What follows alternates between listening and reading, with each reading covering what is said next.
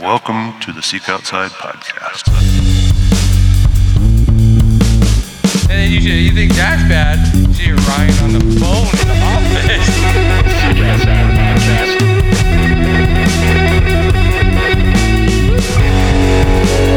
You like roast snaps, and I read play.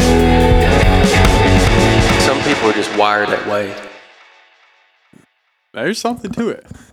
Every time I'm hiking up a hill or to lead into the podcast when we were fucking hiking through that shitty, sloppy, snowy mess, I always just call myself a bitch. I say, you're a bitch. Mm-hmm. You are a little bitch because you're complaining about this. Yep. And then I get mad at myself. Mm-hmm. And then I end up hiking super fast. And then I just end up, in a It all spot. makes sense. Yeah. That's what happens when I walk from this side of the office to the other side of the office. You're a bitch. Call myself. Pissed off. Yeah. That's pretty funny, actually. No, well, you guys ready to get into it? Yeah. We're going to talk about some, we were all just out hunting this last week, doing a little hunting expedition separately. Owen was going with Kevin. I went with Austin. Austin was filming me, because, if somebody were to choose a body, they'd probably choose 6'3", 180 like yourself, right? So it deserves to be on camera. Model. Yep. So obviously he was filming me. Jacked. Yeah. That's why you're filming Kevin. Yeah. K-Dog's a Chad. Giga Chad. Chad. No, but I think if you guys are listening, you guys should go Google Giga Chad. it's But I love that Giga Chad forever has a soundtrack in my head now. That Instagram thing.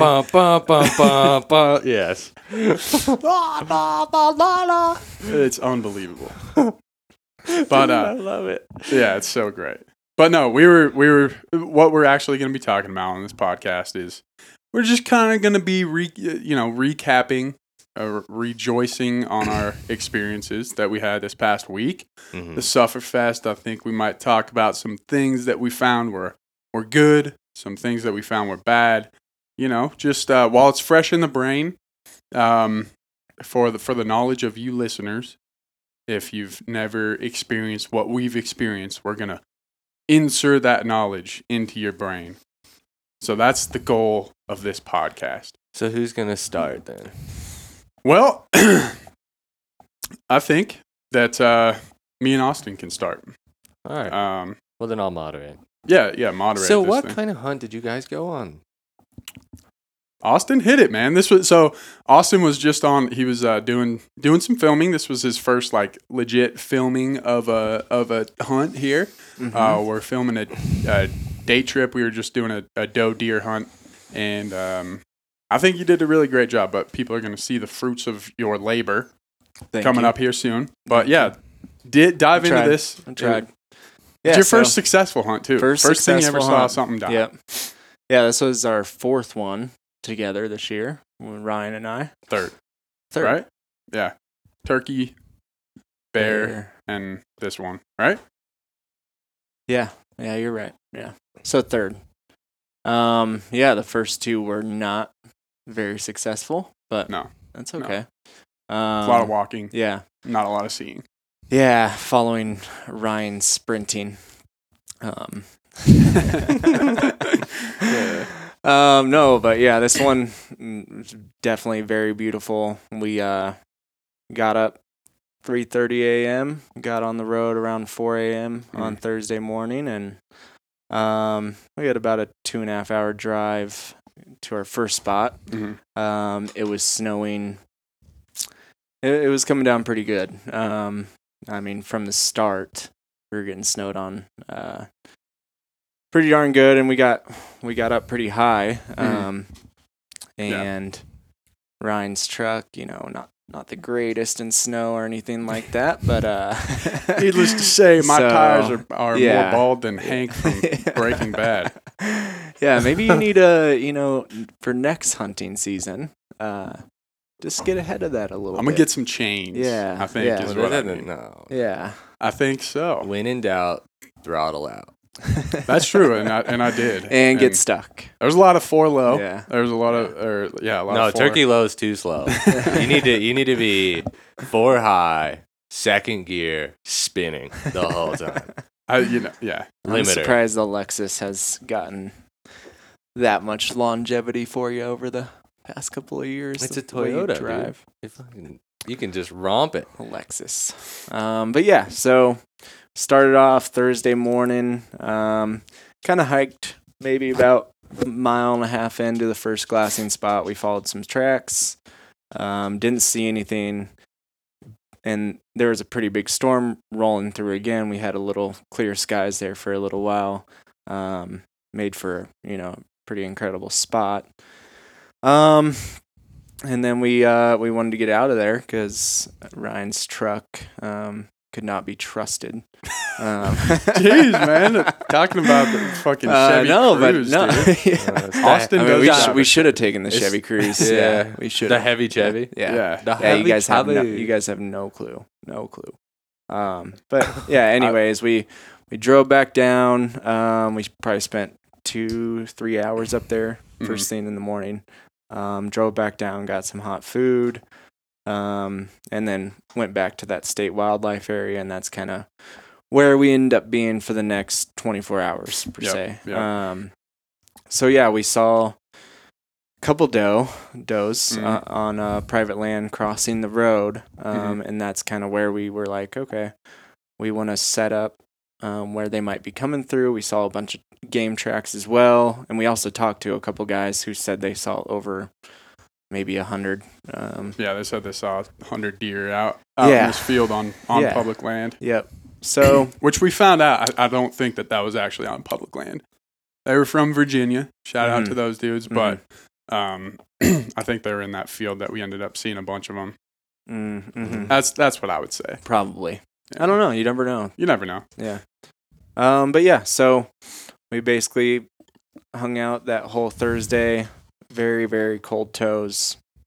It's probably because you were wearing Chacos. Dude. I was freezing. I was not wearing Chacos. I had double layer socks. It was really wet snow too. So my boots aren't the greatest. I've learned that over the past year probably. Yeah. So definitely need some investment in that realm.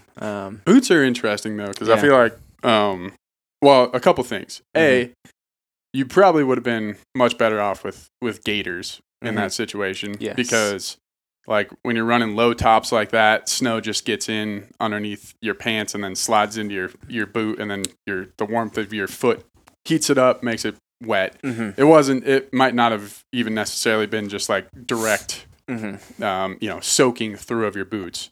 But I also feel like, the difference between $60 boots and $120 boots is not much of a difference. Like they're maybe you'll get a little bit more longevity out of them, but if in my experience, the big difference is when you go up to like the that $200-$300 range. So I if you are gonna get better boots, you gotta really make that jump, because in my opinion, I've seen it where you buy some $70 to $120 boots. They're all essentially the same in terms of water and longevity and stuff. So, how old are your boots? they're like 4 or 5 years old. Yeah, so you probably need a new pair. I mean, I think you have a nice pair, but yeah, they were nice. Yeah. But now they look like What are you running, Owen? mountain bike shoes. Yeah, Mountain bike usually. shoes. Honestly, Nice. if it's not snowy, I I'm knew it. just hunting sneakers because I don't really like wearing boots, to be honest. But the boots I have, I do like for like wintry stuff. And they're Columbia boots. They're like winter boots. Okay. Winter, but they have they go all pretty tall. Yeah. And they have like the Columbia insulating stuff in there, so and they're pretty waterproof. I've had those for quite a bit, and you can step in water. It's not a big deal. I mean, I use those in Alaska. Right. They can get a little hot when it's warm out, but this time of the year, if there's snow out, it's not going to be hot enough. You know what I mean? Yeah. I did see some muck boots out there too. A couple guys were wearing those, and I used to wear those all the time for work, and they were really comfortable, but they're also pretty heavy. I would not want to spend over 2 or 3 miles really hiking in those all day. No, that's so. the thing. Especially Rocks. if you do get Yeah. water in there, Yeah. it's just a nightmare. But yeah, I mean, the cold toes were definitely getting to me towards that end of the day. Mhm. But it was, I mean, with the snow coming down and like you said in the video, it's just like, it's just like so serene and the noise and all that. Just dampened. It's pretty incredible. But yeah, so How was the first time you've seen an animal get harvest? mhm. Did you have any feelings or Get strong killed. feelings? Because you didn't grow up as a hunter Right. like me Yeah. and Ryan did, and so you watch. I mean, yeah, well, so not so really. Like, I'll just Everything was- elaborate a little bit leading up to this so that people kind of get the full picture. So, Mhm. we hunted that whole night and didn't see anything.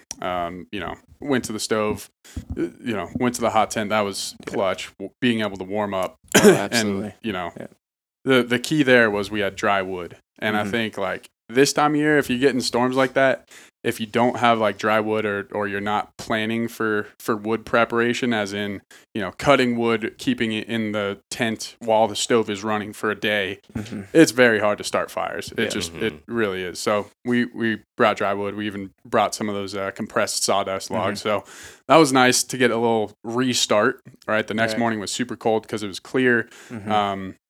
And we ended up hiking, 3 miles back to the spot where these guys had said that they had seen these does.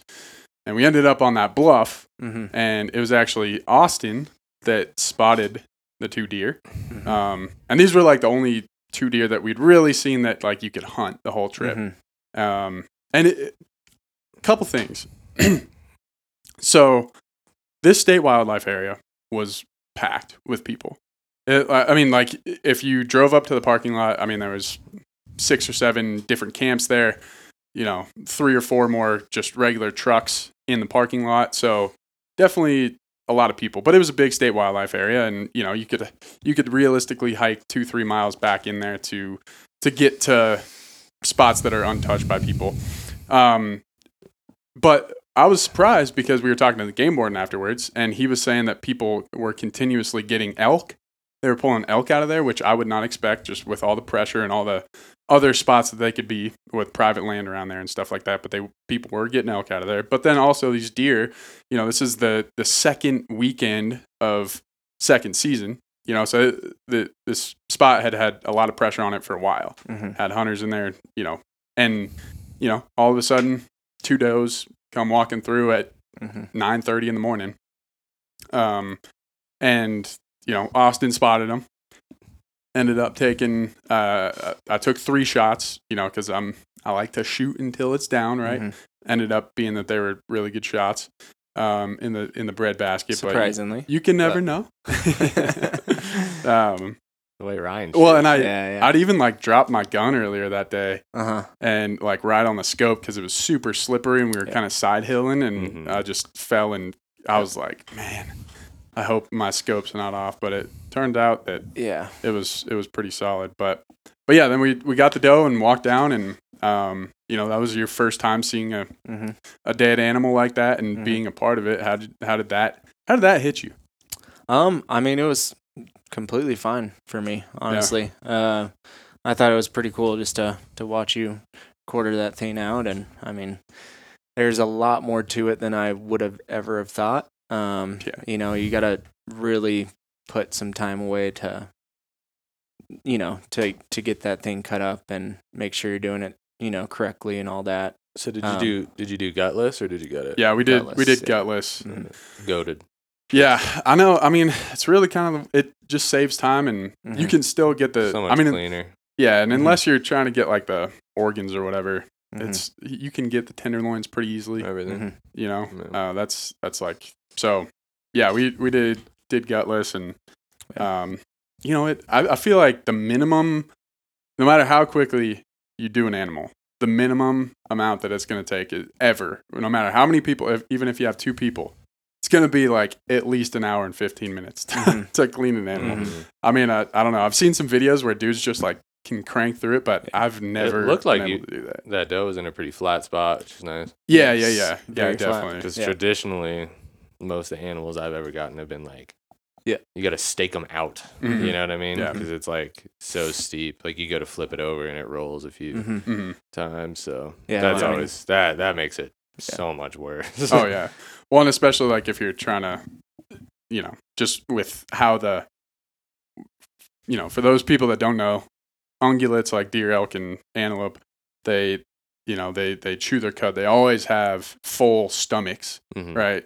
It's always full of grass, so they're always like and Ballooned. yeah, ballooned. And like when you're trying to clean an animal, the worst thing that you can do is puncture that, because it's essentially just getting literal shit all over the meat.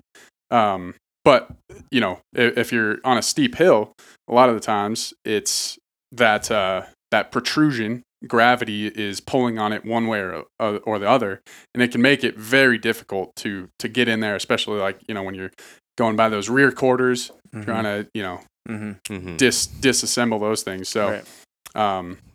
but yeah, I mean, I think one thing that I always and I talk about this in the video, I think there's a big difference between killing like a doe. For me, there is like a doe, like specifically a doe deer or doe antelope, and killing like a buck deer or even like a cow elk. For me, for some reason, it's almost as if like cow elk and bucks and bulls, they kind of deserve it more, I guess, and I think it's like the cuteness factor. I mean, there's no denying you see a doe deer, you look at their face more. Jeez. Well, like it's as if they have like the playing field is more even, I guess would be a more fair assumption. Maybe it's just that you don't see them as much. You see doe deer that in the middle of hunting season crossing the road onto public land, right? They're I don't know. It's just different for me. But as soon as you start cutting that animal up and you see like the quarters and all the meat, I feel like all that stuff kind of goes away, because you're like, oh man, this is so much meat. And I mean, I probably got 40 to 60 pounds, depending on, I got to make sausage, but 40 to 60 pounds off of that doe, which is a lot of meat, Think about that. You do half pound of meat per meal. 120 meals. That's half a year's worth of meat. So, I thought it was pretty cool. But, so packing out, because that's always something that, you can watch videos of, and people say it's feels hard, or, it's where the work actually begins. But you never really know until you're actually doing it and you have that. And that, I mean, I didn't feel like it was too bad. I'm sure if you get a bigger animal, an elk, it's definitely going to be a lot different of an experience. That's what I was telling him. I was like, man, we got 2 quarters each, and this is like not even as much as a elk rear quarter. I mean, Ryan was struggling, but but yeah, I mean, I don't know if it was the frame. The Seek Outside frame, I don't know. I was running a wingspan pocket as well, which that made for some pretty good compression as well. So yeah, it really wasn't too bad. The weather was pretty nice. The toes were still a little cold when we were cutting up the deer, so I was like, let's get moving. I was happy to be moving back.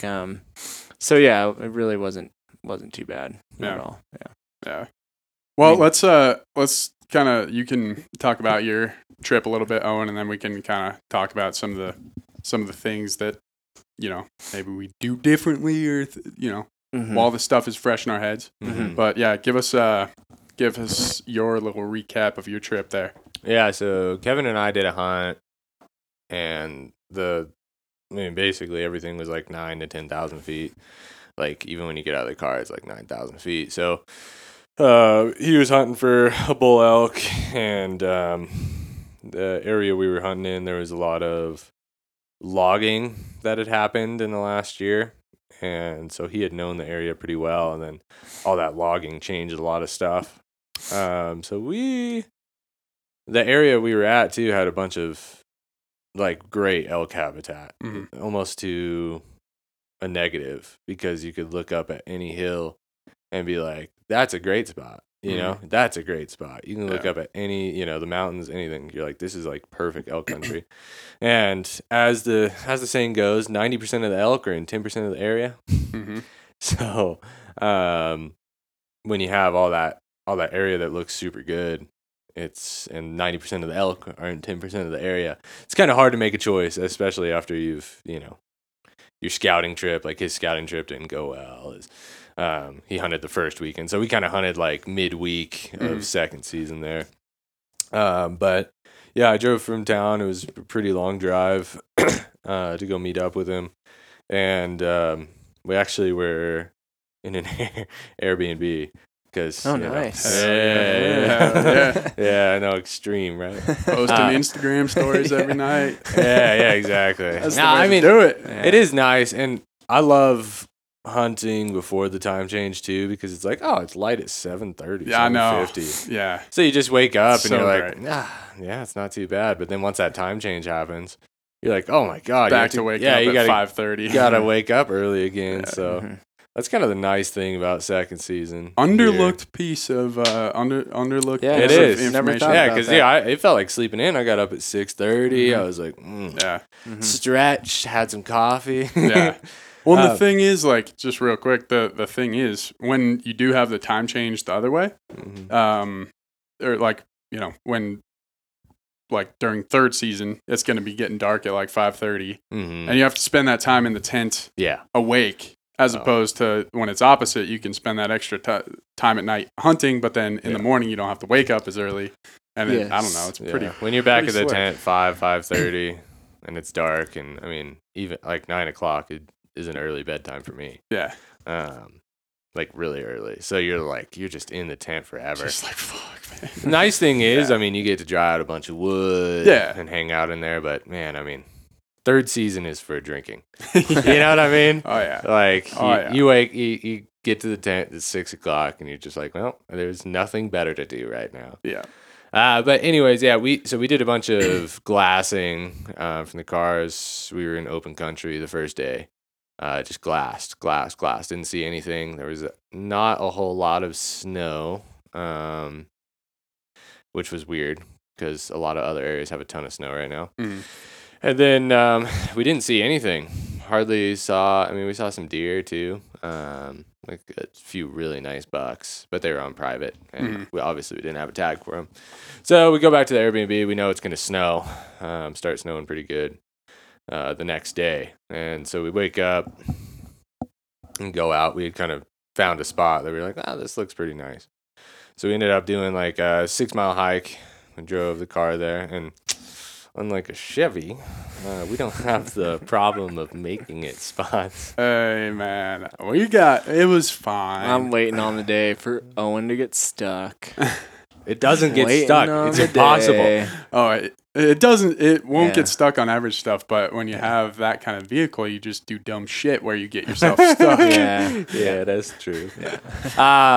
Yeah, but the rig with some nasty all-terrains on it made it up to the spot we wanted to go to. So we started hiking. Storming pretty good, super pretty though. Wet snow too, and hiked around. Saw a bunch of deer. Not one elk print. Really? And we were bordering some nice private land too. Mm. And that's usually a pretty good, like mid pressure Yeah. of the season. That's usually a pretty good bet. At least you can see something. Might be on private land, but you'll see something. But we didn't even see a track in our That's 6-mile crazy. hike. We covered quite a bit of land. And it was pretty cold. It was like 28, 26. I mean, not too bad. Mhm. And yeah, we hiked all that. We saw a bunch of deer, just a bunch of deer. And then we ended up looping around, walked the road back like a mile back to the T-Ruck. And talked to some guys for a bit. And they're like, I have a doe tag and a buck tag. And I was like, well, just hike a mile down this way. And Yeah. you're going to be set. You guys are all tag out. And then we talked to some guys, and they're like, guys, what are you guys looking for, deer? And we're like, no, we're looking for a bull. And as elk do, they were like, oh yeah, well, we got some. They were like close to camp the first like day or two of the season. Mm. but then they were just in the nastiest, furthest drainage away. Steepest shit. Steepest. You can look at a map and it have a topo, and wherever the lines are closest to each other is probably where the elk are. Yeah. Especially like mid-season in Colorado. So yeah, I guess there was about a herd of 200, but we would have had to driven quite a ways on a pretty sketchy road. Yeah. And it was kind of getting marbled out too, because that wet snow is just super slick. Yeah. And fortunately, we all have a little bit of meat in our freezer, so we're just like, is it really worth it to try and go get the truck stuck? It would be a different thing if we would have been camped out in a tent there already. We would have probably tried to go, but I mean, it was a 5-6 mile drive to do another 4 mile hike into some pretty rough stuff. So they said it was like a herd of like 200, which I don't know, kind of have a hard time believing for a second, but even at that, when you're looking at that many animals, what your luck of getting real close to them to be able to get a shot is pretty low. Pretty slim, yeah. So we ended up heading home. The area where we were hunting, like, there's like not even a road to really get into anymore. Like, it's just road construction everywhere. Or it's like maybe 200 miles, but it's like a 4.5 hour drive. Really? Yeah. So we kind of called it quits. We were just like, it's just not the season for it. So I do have a third tag, over-the-counter bull. So I'm gonna try and get on this hunting day or two this weekend. Oh, nice! I didn't know that. But I have so much food. I always feel, I wouldn't say guilty, but I just like, if I have food in the freezer, I kind of feel bad going out because I don't make a ton of food often. So like a whole animal will last me a year and a half, maybe 2, even sharing it with my family. You could just take my spot for next weekend. Oh, Because I don't know, honestly. I don't know if I'll. Yeah. Austin Be able to messed up his hand nurse doing my- mountain biking Yeah. right before hunting season, man. I was watching Owen's videos and I was like, yeah, I think I can do that. I think I can do that. And then worked himself. No, I don't know. Yeah, I'll have to play it by ear. I don't know. I'm just gonna do some like probably day hunting. Yeah. Honestly, like if like I said, if I had an empty freezer, it'd be a different thing. I'd be out there, but just save it for next year and go ham on like a nice backcountry elk hunt. Yeah. But definitely thinking like first season. Yeah. Stay 'Cause- out of the cold. Or try archery. Or I think we found a new potential turkey hunting spot too. yeah. spring. There were a lot of There were turkeys up there. of turkeys. Yeah. I don't A lot like of hunting turkeys. They make me mad. They were massive too. I mean, Oh yeah, huge. it was crazy. Like we were Yeah. driving down the road, and looking for deer, and I'd be like, "Oh, there's deer," but they would be turkeys because they're just so fluffed They up were because it's all huge, cold. Mhm. But I kind of want to touch on something. So this is a good example of hunting. So you guys, Owen, were hunting in a spot that is harder to draw. Yeah. Typically, a lot less hunters. Quite a bit. Um, Yeah, I think they only give out, for example, the unit I generally hunt, which is over the counter. You may have 600 to 700 hunters in it. Mhm. While that unit is like 160. Yeah, so much, Very limited. much slimmer. And yeah, for an out of state hunter, it's 17 points. damn, really? 17 insane. points to get that unit. Wow. And it's a great unit. And The the views too are. views are pretty nice. Yeah, you're right. You're right in the mountains. level. You're Yeah. high elevation, Mhm. and there's so much elk country and stuff. And Mhm. there's a lot of big bulls in there, a lot of giant deer in there. Mhm. Yeah, But but like compared to our spot where Yeah. it's over the counter, mhm, there was tons of hunters. mhm. But when we were talking to the game warden, this group that was there in the middle of second season, like in the middle of the week, had shot 6 bulls off of this state wildlife area. Mhm. And so I think it's like a good example of even if there's hunters there, it like most guys aren't hiking too far. But I do feel like if you're in a unit like the one that you're hunting, it's a more high priority tag. It's not just like an over the counter thing where guys are like, oh yeah, whatever. If I don't get one, it's all right. So I would think that people would be more likely to hike deeper in there. I would disagree. You would Because disagree. it's such a low pressure unit. A lot of people know that it's I wouldn't call it an easy elk. You could go up Clearly. for I wouldn't call it an easy elk, but you can put a lot less effort in because there's so many less people pushing them somewhere. Yeah. Right? Like, I didn't see an out-of-state plate there. Yeah. Also didn't, most of the people were camped by the road. Most people were driving around and glassing. So and there's just so many roads out there because there's just so much land. Yeah.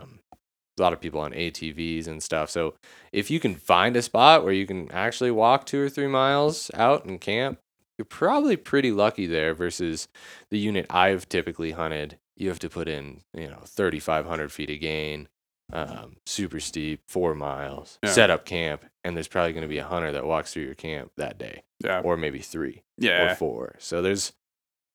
I think, it's over the counter is definitely not as good, right? Obviously, but you gotta put in the work. But my point is, like, it's not always just because you're going to a good unit. It's not always a for sure thing. Weather constraints, weather, logging, logging. Things like, and sometimes it just seems like the elk change their habits a little bit, and it can just be pressure from like a busy area in the summer where there's maybe a lot of rec people, a lot of maybe people going out and riding motos or mountain bikes or riding their ATVs along. Side by side, stuff like that. I mean, it can kind of, at least to me, I'm not a wildlife biologist, but it can kind of change your hunt. So you kind of like... there's studies on it. It definitely does affect elk and deer. The big thing is like the logging, I think we thought was that like, you have that much noise, that much habitat kind of being taken out. And I think logging is good, right? Because you're clearing dead stuff out of a forest. You're planting the trees back. Like, it's sustainable, I would think. In a lot of cases. In most cases, it's pretty sustainable. But when you're doing it up at 10.5, almost 11,000 feet, it's where the elk are going to be in the summer. You're going to move them around, and that's just, it's going to change the habits. And you can't really, like, especially in a unit, like if you did draw that out of state tag with your 17 points, which that's insane to me.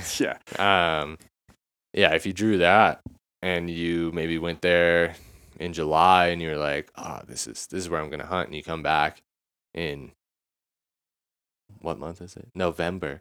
You come back in November or September, October, any of the units, they're probably closing up their operations up there, and they might have logged that whole area you were thinking was going to be good. So, luckily for us in-staters, it's usually not more than a 4 or 5 hour drive across the state to anywhere you want to hunt. So, it's easier to scout. It is, yeah. You can hit it a few times before, Yeah. Well, couple things that I wanted to hit on. So, like, it sounds like we probably both had this situation, but I feel like you can't always count on glassing. Like you should always have a backup plan if your first plan is glassing, because like we couldn't see more than 500 yards our first day, and you guys were probably in the same situation, so you got to be prepared to still hunt. The first day we could see pretty decent, but second day was like basically zero visibility. Yeah, because it was storming so hard. Yeah. I mean, my typical thing that I do when I hunt is I really don't glass that much, honestly. Yeah. I pick an area, I go sit and walk and look for tracks and sign, and maybe spend a day there.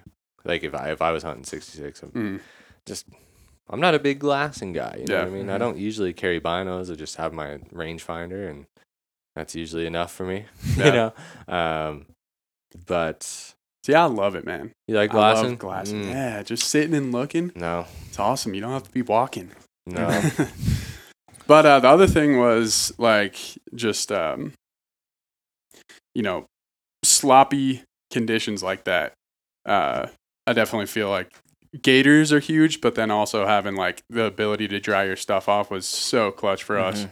And the dry wood, I can't talk about that enough, because and that's the shitty thing about like backpack hunting, and kind of this whole thing speaks on that argument of if you're gonna backpack hunt in, there's all sorts of things that you're going to be sacrificing there. Whereas if you car camping and just want to hike in, 2-3 miles every day, I kind of feel like it's pretty similar, but you have the benefit of being able to go back to camp, dry your stuff off, get a real meal, not just a dehydrated meal. Man, I don't know. Recently, and we've been talking about it in the office, like I just am not a big fan of backpack hunting unless it's absolutely freaking necessary. Yeah, I mean, I like it. Don't get me wrong. I like it. But I've kind of a seasoned requirement for it. Usually, like archery first, and maybe like a second season that hasn't been as wintry. Like we had such a wintry fall. I guess that's like I'll go in on second season, right? But example, like third season when I had that Calatag, and you and I went, it was -10 in the valley as we were driving up to our spot. Super cold, cold. No snow on the ground. Yeah, I was hunting in mountain bike shoes, tennis shoes. But like that's cold. But you can still find dry wood generally, right? Yeah. It was just not wet, so it wouldn't be as big of a deal. But this season, like second, third, truck camping, or just Airbnb. driving up, Airbnb cabin. Well, when it's just when it's that cold, I mean, I think you can do it. You can always do it. You can always find the dry wood. You can dry the wood out. You can backpack hunt wherever you want. But for me, when it's wet and cold, it's just like everything's wet. I mean, it's dependent on conditions. That's baseline there. Yeah, baseline. And then, I mean, I think if you were to know an area really well, and it is really wet snow, if you know that there's maybe some down trees, any branches or anything that's not getting hit by so much snow, then maybe, I think, it's more about researching that area, being able to spend time in that area, and then you'll feel a little more comfortable backpacking in. For sure. No doubt. Yeah. And I guess that's just the thing, just being flexible. Yeah. Because it sucks to be wet. Yeah. It's my least favorite thing. The freaking in the world. Wet boots, the wet socks, like Colorado boys when it rains. Yeah. I mean, I hate it. I was telling Ryan this too. I was like, I don't know what hunting's like without having the stove there. So like I feel pretty freaking fortunate. It can be pretty poop. Yeah. But I also want to do more backpacking, and I feel like that would be more of my jam, but it's just you have to take in so many factors, and it's really knowing the area that you're going into. The biggest thing this time of the year is if you're set up and it's a dry day. You set up on a Saturday, first day of the season, or a Friday. It's nice and dry, but Sunday, a big storm comes through. My biggest worry is where the truck's parked and how much snow is getting dumped where the truck is. Because if it's a big enough storm and you don't have chains or something, you may be walking out quite a bit waiting for the snow to melt, which it might not happen this time. Not if you have a Lexus, though, right? You can pin it, but a lot of the roads, like in the unit I hunt, are shelf roads. Yeah. So you make slidey slide, you're pretty much toast. That's kind of where we were at. That's where we were at our first spot. We were up there on the road a little bit, and I don't know. It was they already had 4 or 5 inches up in the spot that we were at, and like off the road, it was probably 9 in spots, but they ended up getting 17 inches overnight. And if we would have camped there, I don't know if we would have.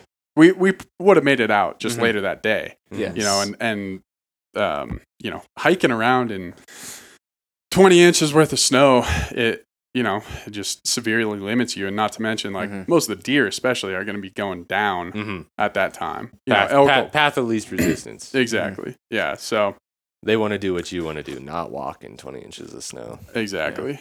Man, my big takeaway from this year, it's been so wet. Just in general, like when I'm doing recreational stuff, and then as well as hunting, it's just layers and base layers and stuff. I've kind of known just to stay cold, because if you stay cold, you don't sweat, right? But if you have a good layers system, that is the biggest thing. Like I really like stuff that you put one layer on, and you layer on top of that. Getting out of the car, you're 3 layers deep, and then you're 2, and then you're 1. And it may be 25 degrees, but you're hiking with your arms out and stuff. Right. Yeah. That's one thing I've progressively learned. I think leading layering. up to this hunt, I was just like, okay, I'm going to make sure I'm not freezing my ass off because I feel like that's how it was, that turkey hunt. I was freezing, and I was like, okay, I'm not going to let that happen again. The only thing that was freezing was my toes. Yeah. But Which is a given. Yeah. No matter what. And Those then, like, are always wet cold. snow like that, too, maybe something that would have helped me out a little bit is just having the rain jacket on over everything else. That's what I was going to touch on is I was wearing my rain jacket on top of everything because the snow was so wet and so fat and flaky Yeah. that if you were just wearing a puffy or something else, it's going to start wetting you out. Oh, yeah. And there was a pretty significant breeze too. So Yeah. the rain jacket was a win on each, which you wouldn't think in the snow you'd have a rain jacket, but these early season snows where they can be really wet, Super Yeah. wet. Yeah. that is huge. I think. I brought mine for that reason. I never wore it, but it's something that next year or next week, if we do get some wetter snow, it's just like that's part of the kit there. Yeah. For sure. Well, and Always. it doesn't even necessarily have to be like your typical Gore-Tex rain jacket. I mean, Right. there's fabrics out there that are that aren't necessarily to that level that are more comfortable to wear. That that you can wear as a rain jacket, but it can also just be like your kind of top layer type thing. And that I think that is even better for this time of year because like sometimes rain jackets, like if it's like Gore-Tex, they can be super, I don't know, just uncomfortable to wear. And like every time you pull your glasses up, it's just like, I don't know, it bugs me. Yeah. So, well, it's funny you touched on gaiters, but I want to. So if you have a lot of snow like that, gaiters are really nice, or it's really wet grass or all that stuff.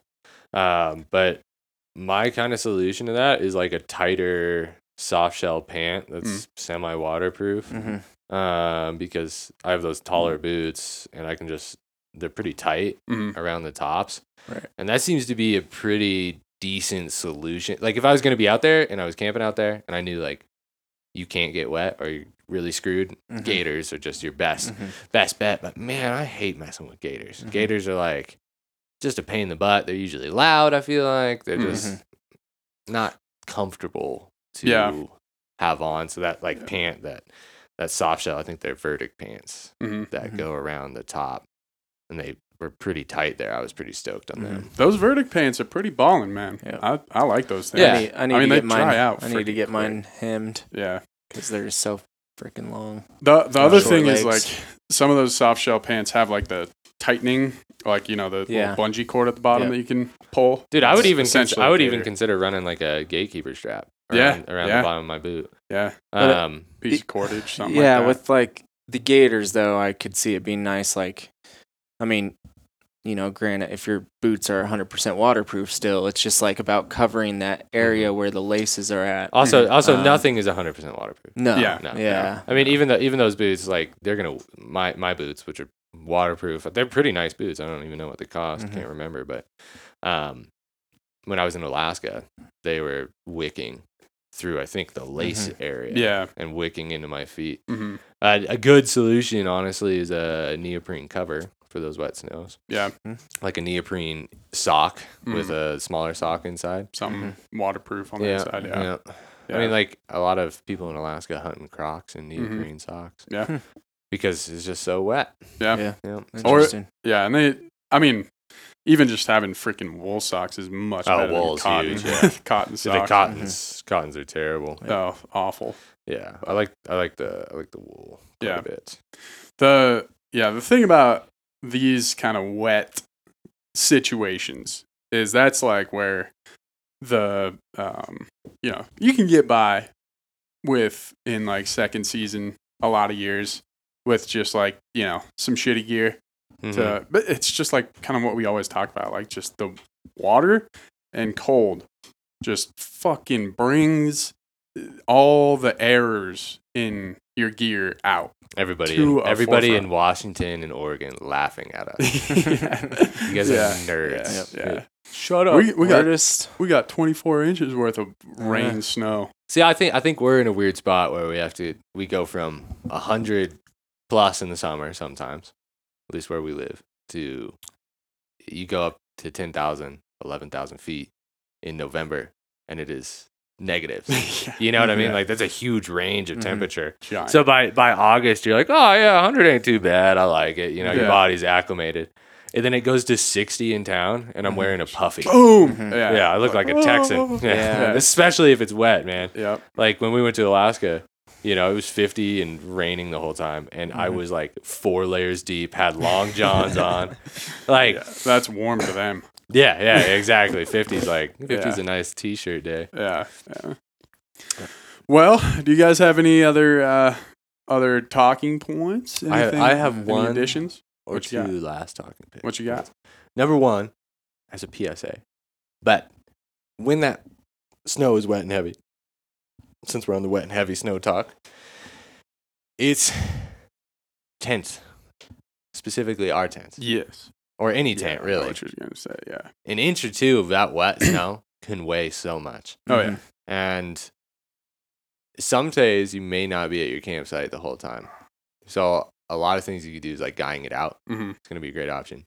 Our shelters, the pole is designed to break before the tent because you can cut a stick or find a stick. You can get crafty there. You aren't going to be able to replace fabric. You know what I mean? So that's the design point. But when you're out all day away from camp and it's snowing all day, having a way like guying it out so that the snow at least goes down to the bottom a little bit more, slides off, Yeah. stuff like that.